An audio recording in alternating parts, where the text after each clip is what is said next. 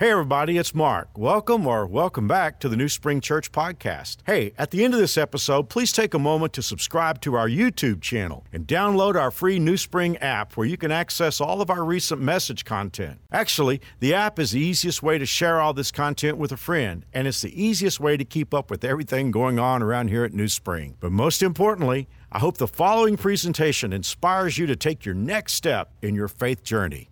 Enjoy.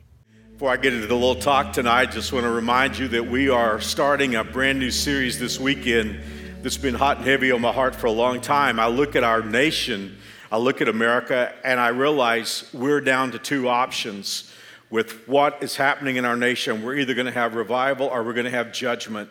And there's a window for revival. We want to catch it while there's still two options. And so if there is ever a series for Christ followers to take seriously, it's a series we're about to go in, because I'm telling you, we really only have two options. If you study Scripture, when a nation is where we are, it's either going to experience judgment like Sodom or Gomorrah, or it's going to turn around like Nineveh. And so, by the grace of God, we are going to be a church that I believe God can be pleased to bless. You know, here's the thing, and I don't want to preach this weekend's message now, but I feel it already.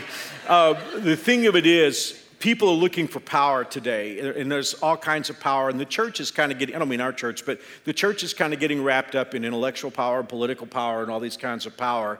But that's not the kind of power that's going to change the world. We have to have God's power, and the great news is it's available, but we're going to have to go after it. So that series starts this weekend, starts Saturday night.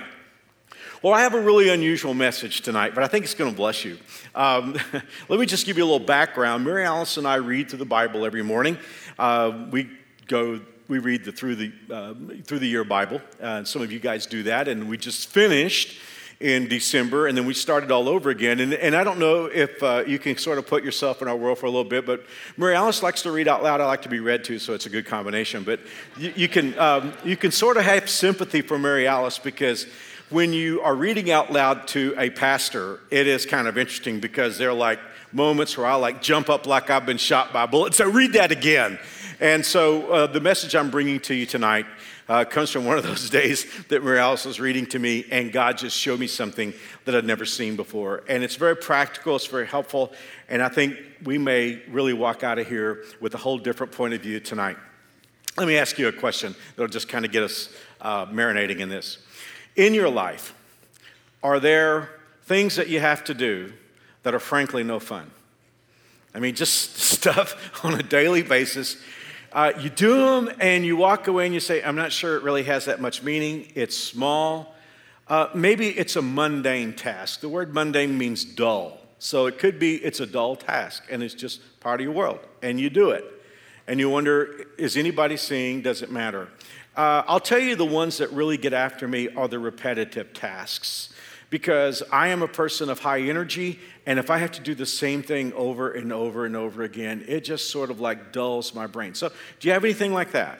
It's part of your job, but it's repetitive. It's putting tab A in slot B all day long. Do you have tasks that are unpleasant? Instantly, when I was working on this sermon, my mind went to all of you moms of toddlers, because you just have stuff to do that's unpleasant, right? I mean, or it could be true for all of us. There's just stuff that's part of our world that if you could, you wouldn't do it. Or it could be that you have to labor in anonymity, and you do it, but no one knows that you're doing it, doesn't give you credit. Or it could be that you're the one doing the hard work and somebody else gets the credit for it. Do you ever wish you could like break free from that? Do you ever wish you could just feel the wind in your hair, or if you're like me, feel the wind on your head? Do you ever wish you could just like break free from all those unpleasant tasks and do purposeful things? I think this is especially true for God followers. You guys know my situation. I've been pastor here going on 35 years. Our church was small when I became lead pastor. I think I've told you before. We had our first Christmas staff luncheon in a booth at Amarillo Grill. There were 4 of us. Today, I think there are almost 120 people who work for New Spring Church. And so I've had the privilege of doing a lot of hiring and talking to a lot of people who wanted to work in the Lord's work. And I've watched this time and time again, very credentialed, very good loving Christ followers, who, when they would explain to me why they wanted to work for New Spring, they would talk about the job that they had and how it was mundane. It's the same thing over again. It's unpleasant. And it was the idea, if I could just work for New Spring. It's the idea that those of us who work at New Spring, we float on clouds. And every day is an exciting day, and it's filled with just top of the mountain experiences. And there's this feeling, and I don't want to burst their bubble, but I do want them to know, and all of us who do work for New Spring could tell you, there is stuff here that is mundane. There is stuff here that is repetitive. There are a few jobs that are unpleasant. There are a lot of jobs here that are anonymous, and there are jobs here where people work hard and Mark gets the credit. So I just... I want you to know, even if you're a Christ follower, there are just going to be jobs that are difficult and unpleasant. You have time to listen to a Bible story with me for just a few moments tonight. The Bible stories give us principles. There are commands in the Bible. We discover them in a lot of different places. But if you read the Bible, you'll discover that there are a whole lot of stories. And the reason why these stories are very precious to me is because God gives us biblical principles. Here's the thing. In fact, the scriptures tell us this in the book of 1 Corinthians chapter 10. The stories are there for our examples, so that we will know how God thinks and how he interacts with human beings. So tonight, I want to read to you a story from the Bible. I don't have the ability to read the whole story. I think it's probably the longest chapter in the book of Genesis. I think it's like 52 verses long. That's a long chapter. And it's the story. Well, I've actually seen Bibles where there were like little descriptions of what you were going to read. And usually the description is a bride for Isaac. So it is the story about how Rebekah came to be part of the family of patriarchs. So I'm going to ask you to begin reading. If you have your Bible, it's very early in the New Spring Bible. And actually, it's very early in all Bibles. It's in the book of Genesis, chapter 24. And it is in the first verse. So just read with me, if you will. I think it's also going to be on the screens. Abraham was now a very old man, and the Lord had blessed him in every way. One day, Abraham said to his oldest servant, the man in charge of his household, "Swear by the Lord that you will not allow my son to marry one of these local Canaanite women. Go instead to my homeland, to my relatives, and find a wife there for my son Isaac." The servant asked, "But what if I can't find a young woman who is willing to travel so far from home?" "The Lord, the God of heaven, he will send his angel ahead of you, and he will see to it that you find a wife there for my son. If she's unwilling to come back with you, then you're free from this oath." So the servant swore to follow Abraham's instructions, and then he loaded 10 of Abraham's camels with all kinds of expensive gifts from his master, and he traveled. You get the picture so far? Abraham is living in Canaan because God told him to leave his homeland in Ur and go to the place where he would send him. And he wound up in Canaan, and ultimately that's where Israel is today. But in those days, Canaan was still populated by what we would consider the Canaanites, and they were very idolatrous people. So when Isaac got to the marrying age, I think he was about 40, Isaac is the one patriarch I don't know much about. You know a lot about Abraham, a lot about Jacob, a lot about Joseph. Isaac's just sort of a plate of vanilla ice cream. I don't really know that much about him. So in any event, Abraham said to his servant, "I want you to go back to my home, to my country, to my hometown. I want you to find a bride for Isaac." And the servant said, "Well, I don't know if she'll come with me." And Abraham said, "Don't worry about this. God will take care of it." So the servant travels the long journey. He gets there with his camels, and right before he starts to meet the girls in town, he does something very wise that we all ought to do. He prays. Verse 11. He made the camels kneel beside a well outside the town. It was evening, and the women were coming out to draw water. Here's his prayer. "O Lord, God of my master Abraham, please give me success today and show," and this is my favorite two-word expression in the Old Testament.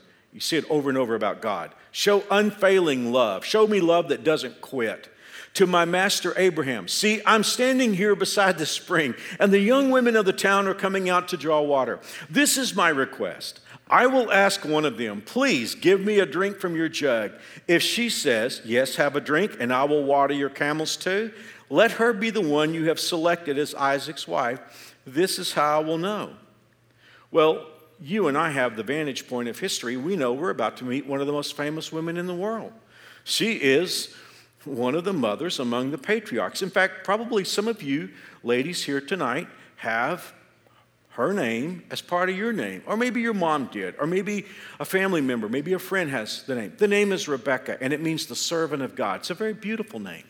And so the girl that we are about to meet doesn't know she's famous yet. She's just out doing small, mundane, hard, pleasant, thankless, a grind kind of a job. She is drawing water. Now, get this picture in your mind. They don't have faucets. They don't have running water. The running water was the ladies who they were running when they came out to get the water and running back with it. And they came out with these big jars, and they would dip it down, maybe run it down into the well, fill it up. They must have had really good biceps. You didn't have to go do Pilates in those days. And they would bring the water back to the house. It was a tough job. And it was a job that probably most of them did not want to do. It was a difficult job. So let's pick it up right there and see what happens. Before he had finished praying, he saw a young woman named Rebecca coming out with her water jug on her shoulder.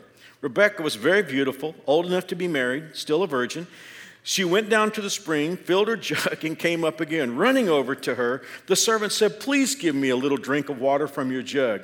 "Yes, my lord," she answered. "Have a drink."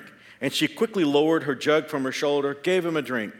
When she had given him a drink, she said, "I'll draw water for your camels too, until they have had enough to drink."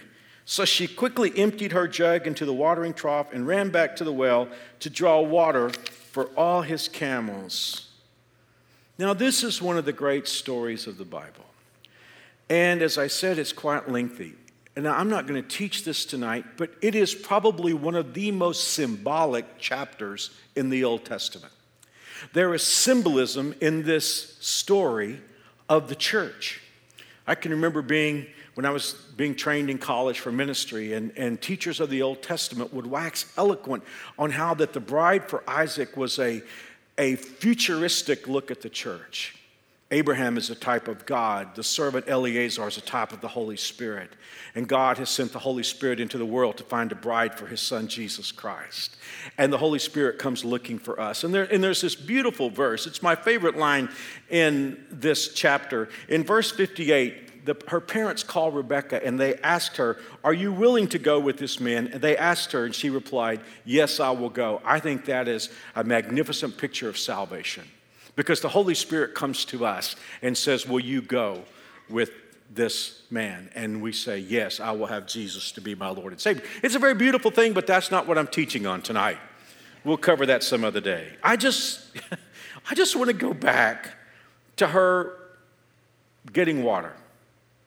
Mary Alice was reading that to me the other day, and I thought about the fact that she said, "I won't just give you a drink, I will get water for your camels." Now, when I was a kid growing up, I heard this story over and over. I read it over and over, but I felt like the Holy Spirit, I'm not getting hyper spiritual, I just felt like the Holy Spirit was saying, slow down on this watering the camels thing.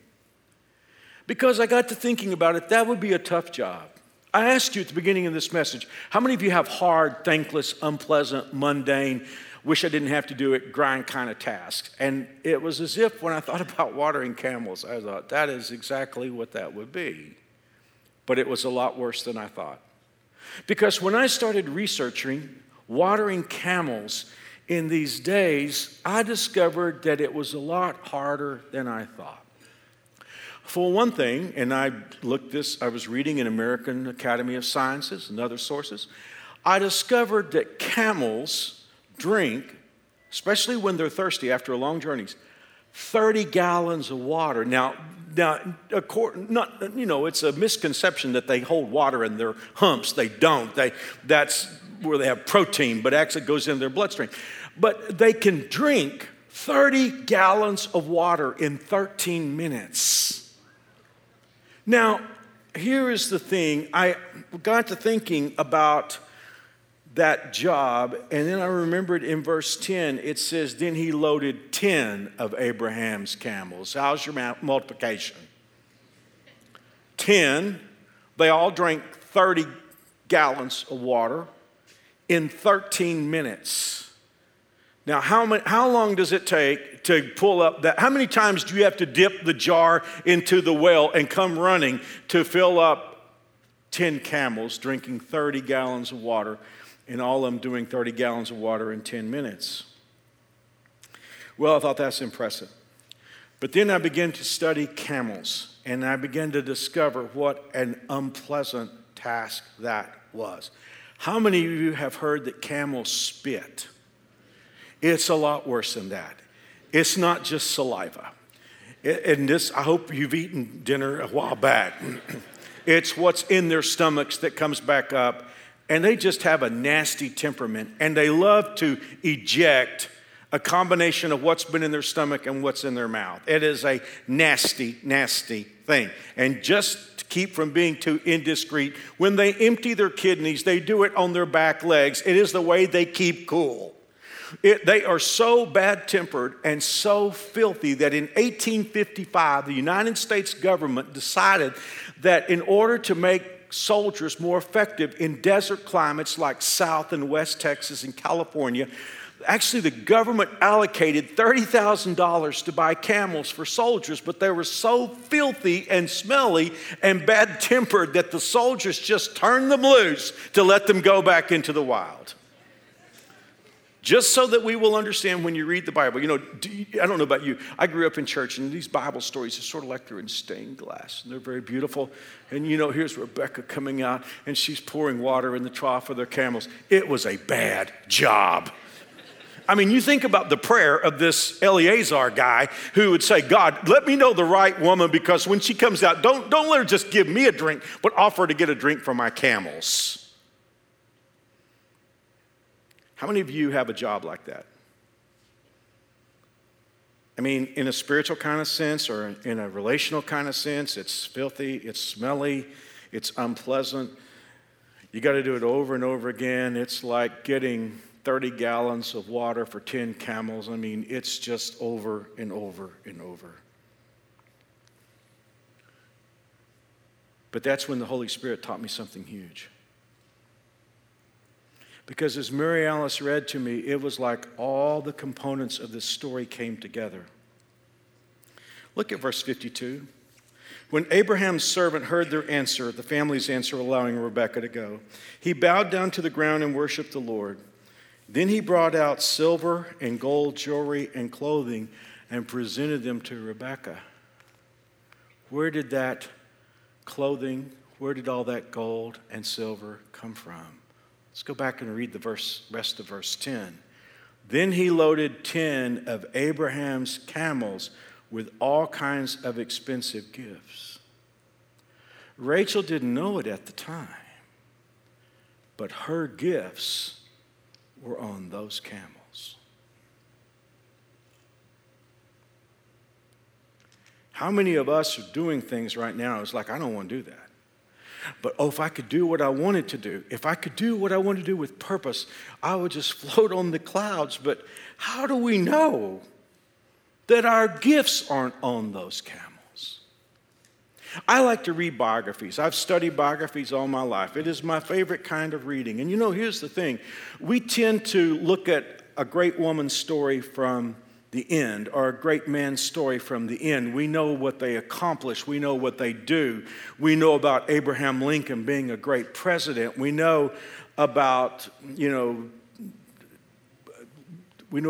authors, who are great authors, and we know their names and what they do. But oftentimes when you start unpacking biographies and you begin to look at what these great leaders, how they came along, what we discover is a lot of times it was in the difficult things and the unpleasant things and the stuff that they wouldn't have chosen that God opened the doors for greatness.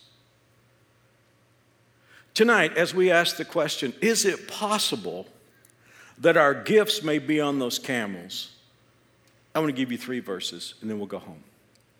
Here is the first verse that I want you to see in Zechariah chapter 4, verse 10. Now, in this particular scenario, God is about to bring his people back to a place of blessing. And he is going to do it by small steps. And God says this, and I love this verse. I've loved it all my life. God says, do not despise these small beginnings, for the Lord rejoices to see the work begin. You and I may not understand and realize how God will work in our lives to take some of those difficult things that you find baked into your world right now. God may choose to use those very small, insignificant things that you don't even think twice about to ultimately bring about His great plan in your life. I mean, if you just want the biblical backstory for this, consider, if you will, that David was carrying lunch to his brothers when he ran into Goliath. The disciples were, Peter and John were mending their nets when Jesus came by. Saul was chasing his father's donkeys when God made him king. Small things, small things. Have I ever told you my connection with this church? I think I've told you pieces of it, but I don't know that I've ever told this. Do you know how I became connected to this church the first time? And like Rebecca, I didn't know I was getting connected. I just knew there were camels. I didn't know my gifts were on the camel. I was 17 years old. I'd started preaching. I preached my first revival when I was 16. Mary Alice and I were in high school. I had 5 revivals scheduled after it's crazy. I had 5 revivals scheduled after my senior year in high school in the summer. Youth revivals mostly. And so Mary Alice was a sophomore in high school. I'm a senior. We were so young. But I remember telling her that there was a church that I was scheduled to preach a series of meetings in July that was having a spring revival. And I said, hey, because I'm scheduled and out of courtesy, let's go and attend this spring revival in this church where I'm going to preach in July. And that's all I intended to do. I just intended to walk in, say hello to the pastor, support that revival by my attendance. I did not know the guest speaker. It turned out that he had been a longtime pastor in West Texas, and after being successfully pastoring out there, he had come to the Dallas-Fort Worth area to become the chairman of the faculty of a Christian college that trained ministry students. I should tell you, I had a real arrogant attitude about ministry colleges and seminaries in those days because I had told God I will preach, but I am not going to go to some rinky-dink Christian college. That's exactly my words to God. Well, this pastor had become, as I say, chairman of the faculty of this Christian college. It had also been the college where my father had attended, and my sister was on the faculty, in the music faculty of the college. So I really didn't plan to go there. So I get to the church that night with Mary Alice, and we just take our seat. It's probably about 5 minutes before the service starts, and the pastor comes to me.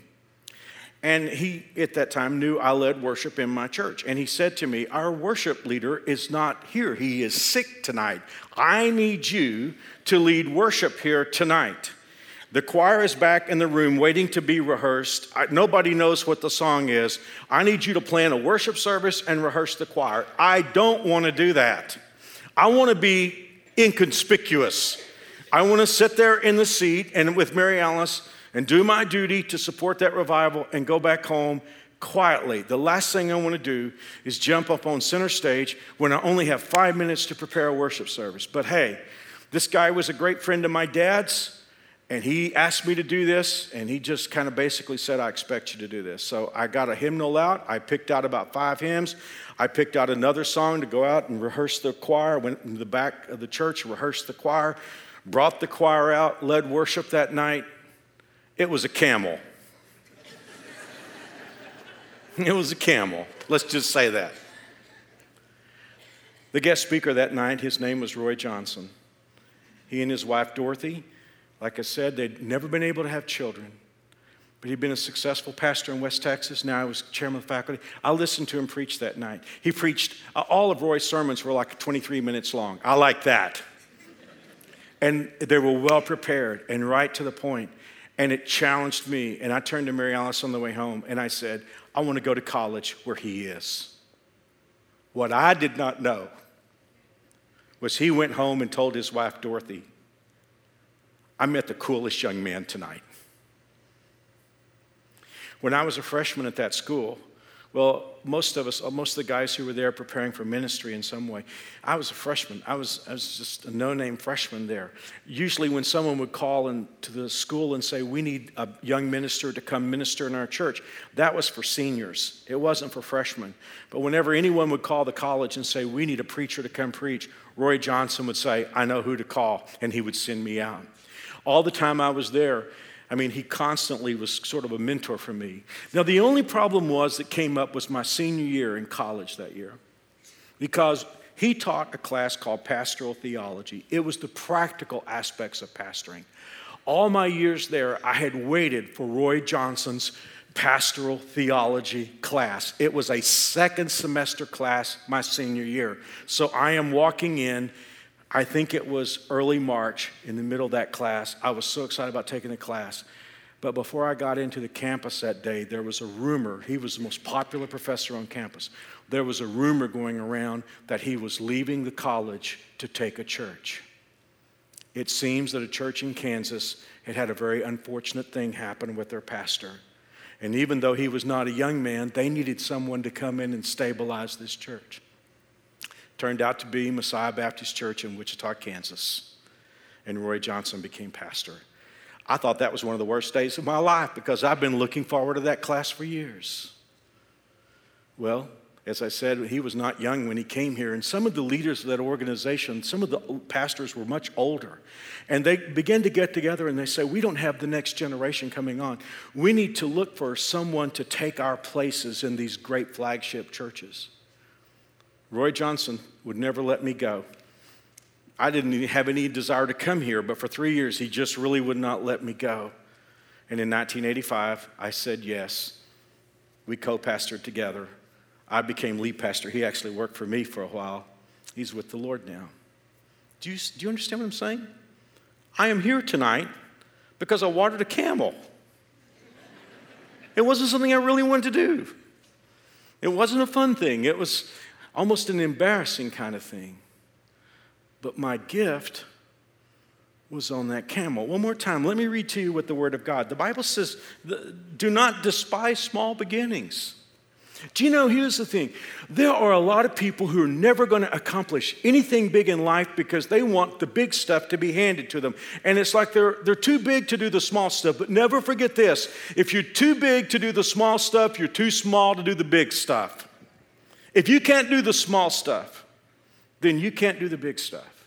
Here's the thing. If you ever want to go to the family of patriarchs, you have to be willing to water the camels. The Bible tells us that promotion doesn't come from the east or the west, but it comes from the Lord our God. Well, the second verse that I want to share with you kind of dovetails with what I just taught you. In Luke chapter 16 in the 10th verse, Jesus said, he who is faithful in a very little thing is faithful also in much. I was looking at the Greek construction of that sentence, and it's really difficult to translate into English, which is why a lot of Bible translations don't fully translate this. The Greek is like a superlative in regard to little. The Bible said the person who is faithful in if we were going to bring this into the English language, a tiny, tiny, tiny, tiny thing is faithful in much. And Jesus said someone who is unfaithful in a tiny, tiny, tiny thing can't be trusted with the big stuff. See, for anyone who says, I got to do unpleasant tasks today, I don't see how they evolve into purpose. So consequently, since it's a painful, meaningless, unpleasant job, I'm going to bring my C game. But if I ever get an A job, I'm going to bring my A game. It's never going to work. You have to be faithful in small things. I apologize for sharing so many personal stories tonight, but I know those better than anybody. I talked to you about how I came here. My dad pastored in Fort Worth, the same church, for almost 50 years. And then he came to be our care pastor. What you might not know about my mom and my dad, when my dad surrendered to the ministry, he really had not been walking with the Lord that closely until recently before that, but he and Mom had gotten into a great church in a little town in South Central Texas, and Dad had really begun to give his heart and life he was saved, but he really began to give his life to the Lord, but it happened pretty quickly, and it wasn't long after that God called him to preach. So with no connections, no big connections, my dad and my mom moved from Burnet, Texas to Fort Worth, where there was a seminary. And so Dad came straight from this country town and began to go to seminary. Now, I've never talked to my dad about this. I wish I had. I never really asked him how he planned to have an open door. Did he think it was going to come from meeting the right people at the seminary? Was it going to be kind of like my situation where somebody, kind of a professor there, took him under wing and kind of opened doors for him? Let me tell you that story, because it goes to the heart of being faithful with very little.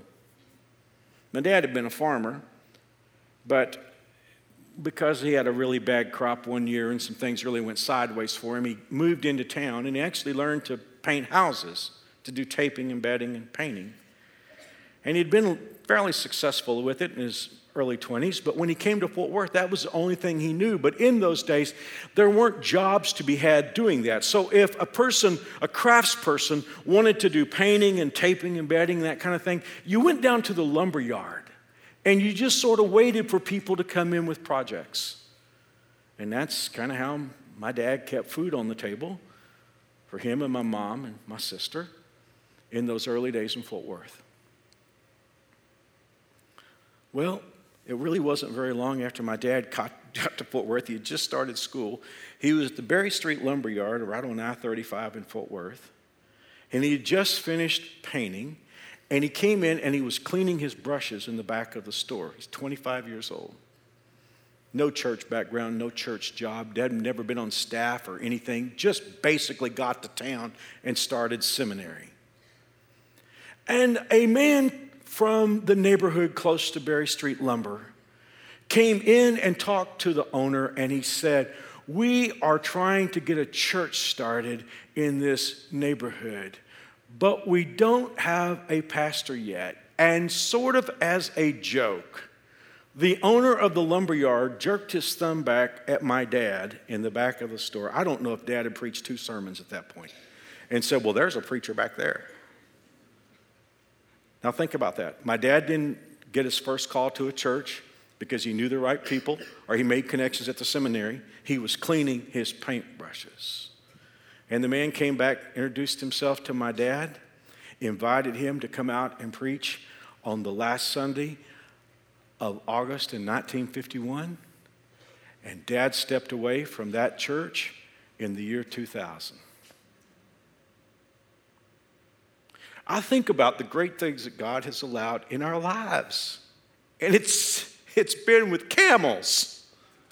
It's the stuff that, it's doing a job that you really don't want to do. It's cleaning your brushes because you got to find a way to keep body and soul together while you're trying to do the seminary thing.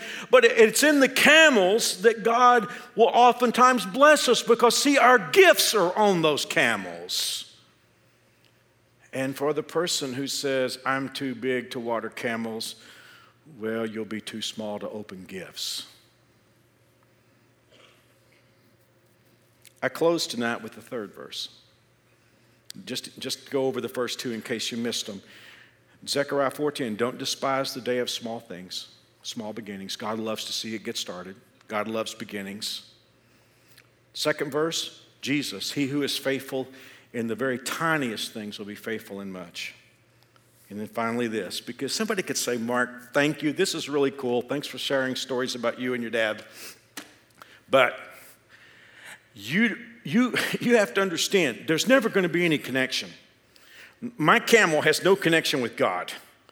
There's nothing I got to do where I work and the unpleasantness of my job that's going to ever have anything to do with God. So consequently, this does not apply to me." Yeah, it does. I want you to hear this. Whatever you do. But that's everything, isn't it?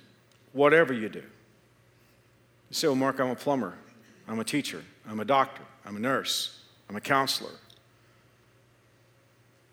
I'm a construction worker." Whatever you do. Work at it with all your heart. As working for the Lord. It doesn't say you are working for the Lord specifically. It says do what you do as though you were doing it for the Lord, not for men. Since you know that you will receive an inheritance from the Lord as a reward, it is the Lord Christ you are serving. So for all of us tonight and all of our camels that smell and stink and regurgitate and other stuff on us, let us not forget that if we will serve God with those camels, our gifts are on the camels. Thank you for being here tonight. God bless you. Once again, thanks for listening. If you live in Wichita, the surrounding area, we'd love for you to engage with us in one of our weekend services. For directions, service times, and information about our incredible kids and student environments, visit us at newspring.org. One more time, newspring.org.